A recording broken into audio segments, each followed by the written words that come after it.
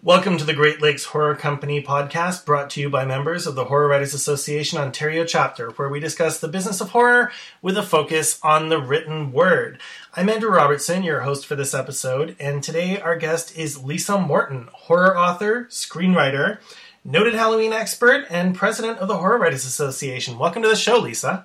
Hey, thanks for having me, Andrew. It's absolutely fantastic to have you on board. Now, let's get right into this. You have numerous novels and collections out.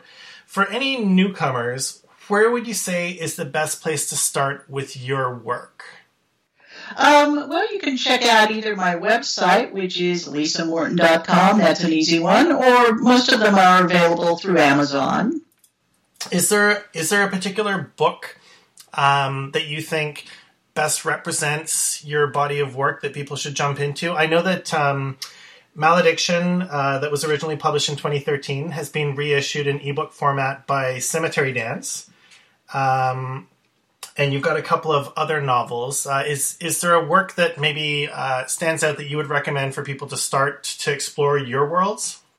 If they're looking for fiction, I really love Malediction. It's probably my personal favorite of the things that I've written. And it's a really good, nice, affordable ebook now from Cemetery Dance. If you're interested in nonfiction, I've got everything from a book about the history of ghosts to a number of books on the history of Halloween. And of course, this podcast is going to come out during October, so I have to talk to you about Halloween. You're renowned as a Halloween expert, which is, I don't think, a distinction that a lot of people hold or a lot of people get, but you've really done your research. So that my first question related to that realm of your interest is, you've written nonfiction on folklore and Halloween. Which of those interests came first for you? It was really Halloween, and I kind of stumbled into that almost by accident. I was working with a publisher, and we had done a film book together, and we had a good time working on that, and they ended up saying, do you want to try something else? We'd love to work with you again. And I looked at their current catalog of things they had just brought out, and I saw that they had recently released a Christmas encyclopedia. And so I wrote them back and I said, hey, I saw you had just done this, but nobody has ever done a Halloween encyclopedia. And they said, we love it. And for some strange reason, I thought it was going to be very easy to research. And of course, about 3 years later. So you touch on a lot of different areas of history in the Halloween encyclopedia. You've got Samhain, the Celtic ancestor. You've got Christian traditions. It goes to modern society. What are some of the biggest misconceptions or unusual facts that you discovered in your research as a part of putting together the encyclopedia? Oh, that's such a great question, because I like to call Halloween the most misunderstood of holidays. I think whereas most people can tell you, of course, the meaning of Christmas or where the name, obviously something like New Year's is very easy, most people who celebrate Halloween really know almost nothing about it. In terms of the history and even the name and so forth. It does date back to that Celtic holiday, which, by the way, the correct pronunciation is probably closer to Samhain. I know it looks like Samhain, and that sounds so great because it sounds like a character's name, and it is used a lot as characters' names in horror fiction and movies. But it is pronounced more like Samhain, and it was the Celtic New Year's. And as their New Year's celebration, it was a day when they thought the barrier between worlds was at its thinnest, that things could cross over from another world. And these things might take the form of spirits of the dead or mischievous fairies, which they called the Sidhe. And their fairies, by the way, weren't like cute Tinkerbell kind of things. We're talking scary and destructive. So that's probably where Halloween gets a lot of its macabre feeling, is that original dating back to that Celtic holiday. Now, I do know, growing up as a kid with Scottish ancestry, we knew that fairies were vicious and evil because a lot of our traditional folklore and children's tales include really evil fairies and sprites, and they're vicious and they nip at you and they try and make deals with you. And if you don't make a deal with them in the right way, they get quite violent. So I always found it funny growing up that everyone thought fairies were like mystical mermaids and happy creatures. And I thought, no, they're pretty mean. Yes, indeed they are. So why do you think Halloween has become such a tradition in North America? I know it's catching on more in other parts of the world, but I think we're very North American centric, and we don't realize that the whole tradition of dressing up and the candy and the giving things out, it's most popular in North America. What do you think explains that phenomenon? Well, that trick-or-treat is one of the other parts of Halloween that I think is kind of misunderstood, because you read a lot of these kind of things where people will say, oh, it goes back to the Celts, or it goes back thousands of years, or even hundreds of years, and it doesn't. It's very recent. It's less than 100 years old. It started as a way to buy off destructive pranksters, because up until the 1930s, Halloween was mainly celebrated as a night of playing pranks. And for a long time, that was fun and innocent. Kids would go into the farmer's field and, tip over an outhouse or something like that. But then in the 30s, as America became more urbanized, it moved into cities and it became very destructive. And cities were getting so upset at how many light fixtures were broken and how many fires were set that some of them were thinking about banning the holiday altogether. And fortunately, a few of them came to their senses and said, no, wait a minute, maybe there's another way to approach this. And they came up with this idea of these house-to-house parties, they were originally called, because it was the Depression, people didn't have a lot of money. So they got together and they created this thing where kids would go from house to house and they put them in costumes because kids love to dress up, and they gave them treats. And eventually that became our modern trick-or-treat. That's really interesting. I actually did not know that, but I think there's such a growing wealth of information about Halloween that the history hasn't been documented in the sort of depth that you've gone into. When you just do a sort of tertiary scan on the internet. So something that I have to ask you is about jack-o'-lanterns, because there's some articles that you'll find that say they used to hollow out turnips and light them up to scare away ghosts and evil spirits.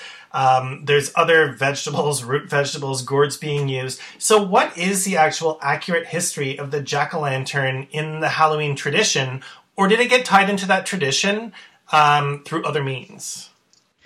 Well, it did start with things that were not pumpkins, because it started in Ireland. And pumpkins, of course, are native to the New World. They didn't have pumpkins in Ireland 300 years ago, but they had these big turnips that they could carve. And again, it was probably related to prank playing. Kids would carve a big scary face in one of these things and set it out by the side of the road on Halloween night to scare the unwary traveler. They would put them next to graveyards, that kind of thing.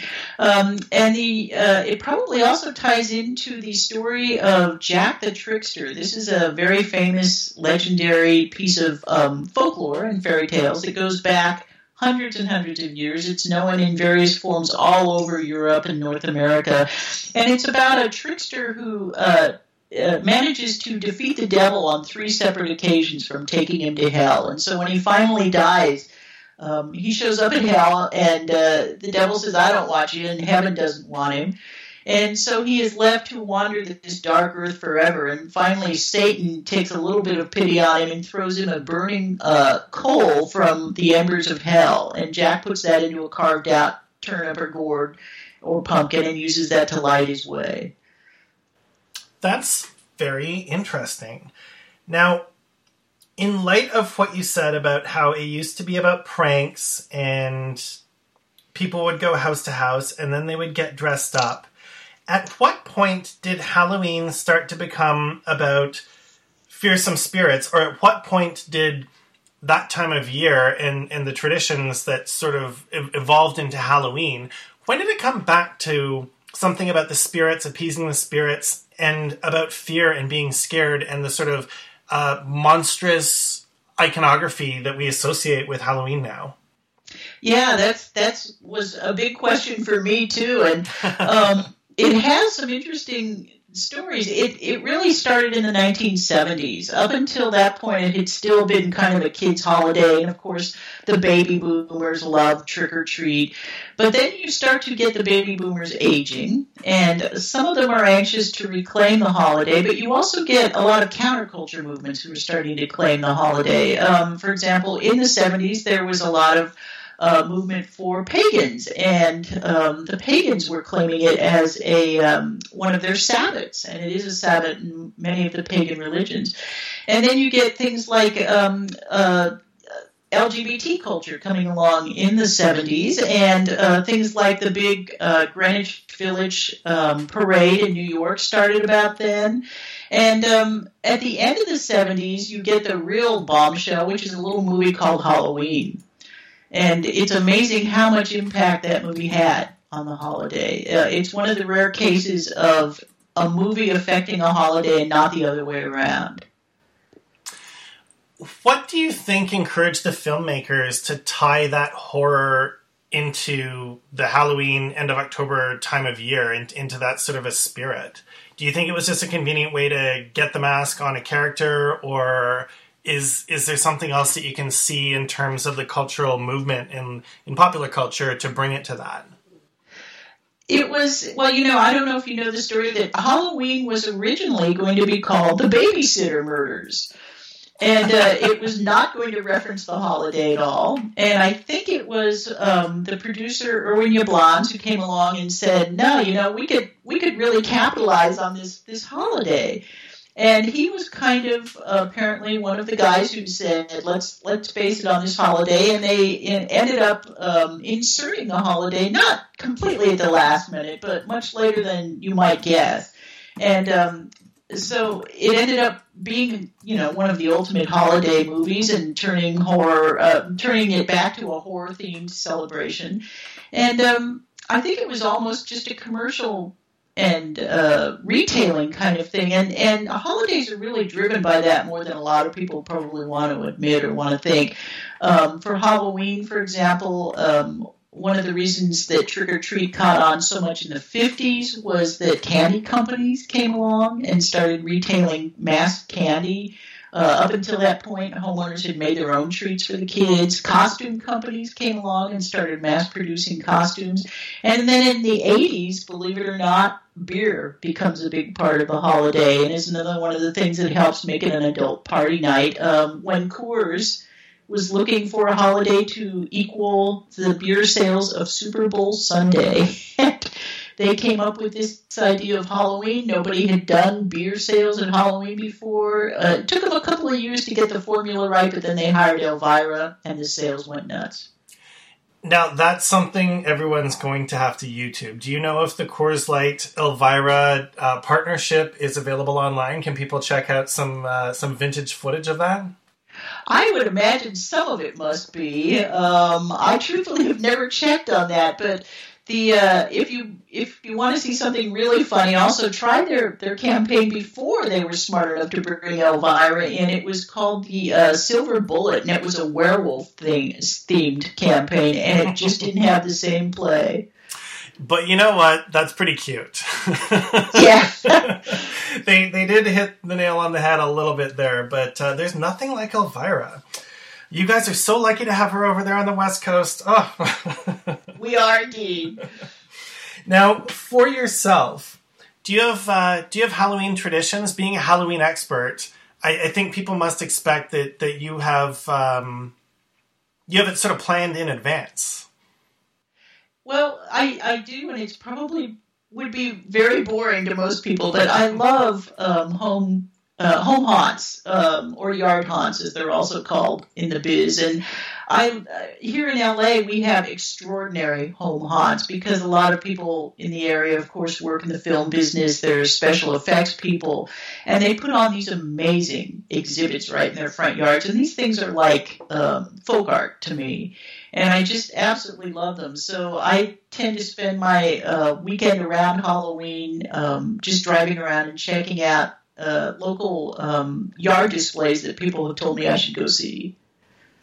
Were you obsessed with the holiday as a child? Oh yeah. Do you have any costumes that stick out for you? I know for me, my first big costume was an ET mask with one of those vinyl squares that you put yourself into, trying not to tear it, trying not to tear the mask, and just stood in there all night sweating at the doors. So for me, that was mine that sticks out. And did it give you like a really great feeling to be in that outfit? Well, I don't know what happened with that movie in me, but I felt very emphatic towards him. When I always say the scene where he's lying in the river and he just looks like a swollen thumb, I felt so bad for him. Right.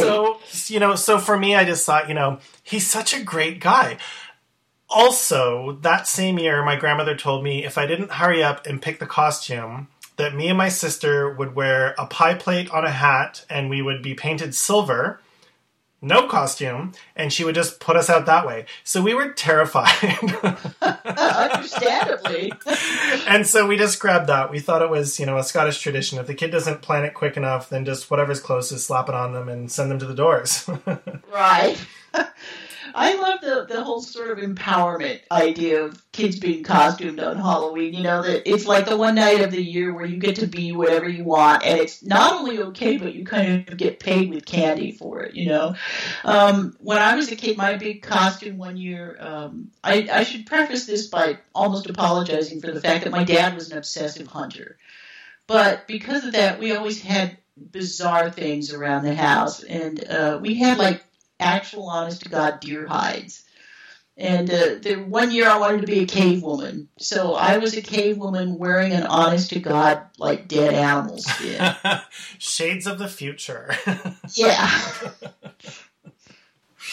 That's got to be somewhere between exciting and then also, did you feel that they should have taken you to the store to buy, a quote-unquote proper Halloween costume? Or had it not been commercialized to that point where you lived? It was pretty commercial, but I liked the idea that it was authentic. I was enough of a little play actor by that point that I thought this was great. Absolutely. And I mean, that really brings the horror when someone realizes it's a real pelt. You had this sort of, Mad Max cave woman thing happening full on there. Right. Exactly. So now let's talk about your presidency of the HWA. I know that in some ways for the HWA it's been a challenging year. There's been some different discourses, but I think that's one of the benefits of having an organization that has a strong social media presence. You get a lot of sort of real-time opinions, but there's also been a lot of progress. There's new members. There was a great Stoker Awards event and the inaugural StokerCon. So can you talk a little bit about the decision to have StokerCon as a standalone convention that encompasses the Bram Stoker Awards, and also what's coming up for this year in 2017, because it's a really, really unique experience that I think a lot of people would want to be a part of. Yeah, absolutely. For many years, we would either hold the Bram Stoker Awards as their own event, and it was kind of scaled down. It was fairly simple. We might do a few panels and readings and so forth, but usually it just centered around giving out the awards at a big gala banquet. And then other years we would be partnered with the World Horror Conventions, and we were growing in size so much by about 4 or 5 years ago that we started to hear from a lot of members who said, I wish we could do our own convention. And then people really started to chip in and say, and I would even host it if it was in my city. And at that point, the president was Rocky Wood, and he was my immediate predecessor. And Rocky, I was his vice president, and we started to talk about it and say, we think we finally have the resources to realize this. Let's try it. So we created StokerCon, and we decided that the first city that we held it in would be Vegas because it's a very exciting city. A lot of people wanted to come, and we had people who wanted to hold it in Vegas who wanted to work it for us. So unfortunately, Rocky passed away before he could see how well it came off. We did hold it this year in May, and it was very successful, and everybody had a great time. And we figured out things that worked and things that didn't, and we think that this next year for 2017 will be even better. This year it's going to be in Long Beach aboard the Queen Mary, one of the world's most famous haunted ships. Some of the things that we thought worked well that we're keeping are Horror University, which is a programming track of workshops and special presentations, and those are taught by amazing people like New York Times bestsellers like Jonathan Mayberry and major award-winning people and exciting new voices and so forth. And then we are also going to, I think, even expand a little bit this year on our film festival. That was another thing we had never tried before that was very successful, and people loved it at the Vegas event. And we have a pretty amazing lineup of guests for Long Beach. We have George R.R. Martin. We've got Chuck Wendig and Elizabeth Hand and Gretchen McNeil. And one of the things I love is that we have our first ever librarian guest of honor, who is Becky Spratford. She runs the RA All for Horror. I may have that slightly mixed up, but it's the librarian's blog that's associated to horror. I've been reading it for years. She also wrote the Reader's Advisory Guide to Horror that is the kind of go-to reference for librarians who want to know what horror to put on their shelves. And partly because Becky is one of our big guests, we're also going to have an entire day dedicated to librarians. We will have a Librarians Day with special programming. And this will be great for writers because you'll get to learn how to work with your local library, how to interface and get events and speaking gigs and all kinds of stuff. That's fantastic. Yeah, I just looked it up. RA for All Horror. That's actually very interesting, and it's such a unique venue to be holding the convention on.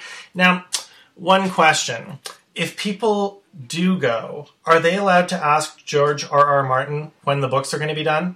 I'm sure they can ask. I have no idea what he's going to answer, but I know he's not gonna budge on that one. He'll be done when he's done. Now, in 2017, there's also an anthology coming out that's being put together by the HWA on the topic of Halloween. Can you tell me a little bit about that, or as much as you're able to tell me without giving away too much? Sure, yeah, that will be, that's a book called Hallows Eve. It is being edited by Ellen Datlow and myself. We are very excited about that. It is the second anthology that we will have put out in the last 2 years, because this year we brought out a young adult themed anthology called Scary Out There. That came out in August. That one is edited by Jonathan Mayberry, and it has an insanely great lineup of writers. These anthologies are open to submission from all members of HWA. Unfortunately, the submission period for Hallows Eve is closed already. Don't ask if you can submit to that one. But I will tell you that we are very close probably to having our next anthology put into place, and that one will be taking submissions in 2017, and again, that will be open to all members. So these are exclusive members-only deals that are another wonderful perk of being a member. So that's actually a great point to make, that if someone's a member of the Horror Writers Association, they not only have access to mentorship, the message boards, advice, great articles, and great opportunities, but they get access to calls for submissions that are only open to those members. So for our readers that are looking for sort of a home base where they can work from, there's a lot of opportunity and there's a lot of benefits to being a member. And it really doesn't cost that much. And I've found over the past year that I've actually benefited a lot from joining the Ontario chapter and having contact with all the members all over the world. Not just for talking to them on this podcast, but for the sheer sort of camaraderie and having access to people that you can ask questions, you can interact with, and you can have sort of thought exchanges. So I would encourage anyone that's interested to look into their local chapter, and you can often attend a couple of meetings without actually becoming a member, and see if it's a suit for you. So I think that's a very good point to make. Now, another big thing that's coming up is the official Horror Writers Association podcast. Can you speak a little bit to that, or is it too early in the process to really have any news on it? I am not heavily involved with that. I have already taped a guest appearance on one of them. It's mainly being overseen by our administrator, Brad Hodson. It's one of those things where he talked for years about wanting to do a podcast, so I just kind of let him run with that. I suspect it's going to be really, really cool. It's going to be a fairly complex thing. They're doing all kinds of different segments and so forth. That's really about all I know about it right now. It takes a lot of dedication, let me tell you. Yes, indeed. Now, before you go, I wanted to ask you, with all the interest in horror, we're seeing, I think, a lot of horror novels and anthologies sort of come to the forefront. There's always something on the bestseller list. Then we see films and TV shows like Channel Zero or Stranger Things or Walking Dead, really getting high ratings. I mean, American Horror Story, some people don't like this season so much. I'm fine with it. But in light of the popularity of all of those genre mediums, how do you feel about the future of horror, and what do you think we can expect in the coming years? Oh, I think it's in an amazing place right now. It really is very, very strong at the moment, I feel. And one of the reasons I think I can safely say that is just things like, in the past, it was much harder for us to sell anthologies. It's actually easier now than it seems to have been for a long time. Now, part of that is due to an incredible new agent we have, but also it just seems like it really is increasing gigantically in popularity. I think it is due to some of these amazing television shows, and I'm really, really happy that they all came along, because I think they have really spurred a lot of this new interest. It is pretty great, and it's wonderful when you're interested in a genre to actually be able to turn on the TV once a week and see something new. I mean, we all love the classics, for sure. But it is great to see all this sort of new blood and new ideas, and even TV shows coming out of creepypasta. I mean, who would have thought? It's very, very interesting. So I would like to thank you so much for your time today. I'm happy to be here, Andrew. Thank you so much for joining us. And you can, for our listeners, you can find Lisa on Twitter at Cinwriter, that's CINRITER, or you can find her at lisamorton.com. And for us, you can find us on Twitter at GL Horror Podcast, or on Facebook as the Great Lakes Horror Company. We're going to be having some online contests and announcements coming up, so be sure to follow us, subscribe on iTunes, and check out the Horror Writers Association and see if that's the right fit for you. Until next time, keep haunting.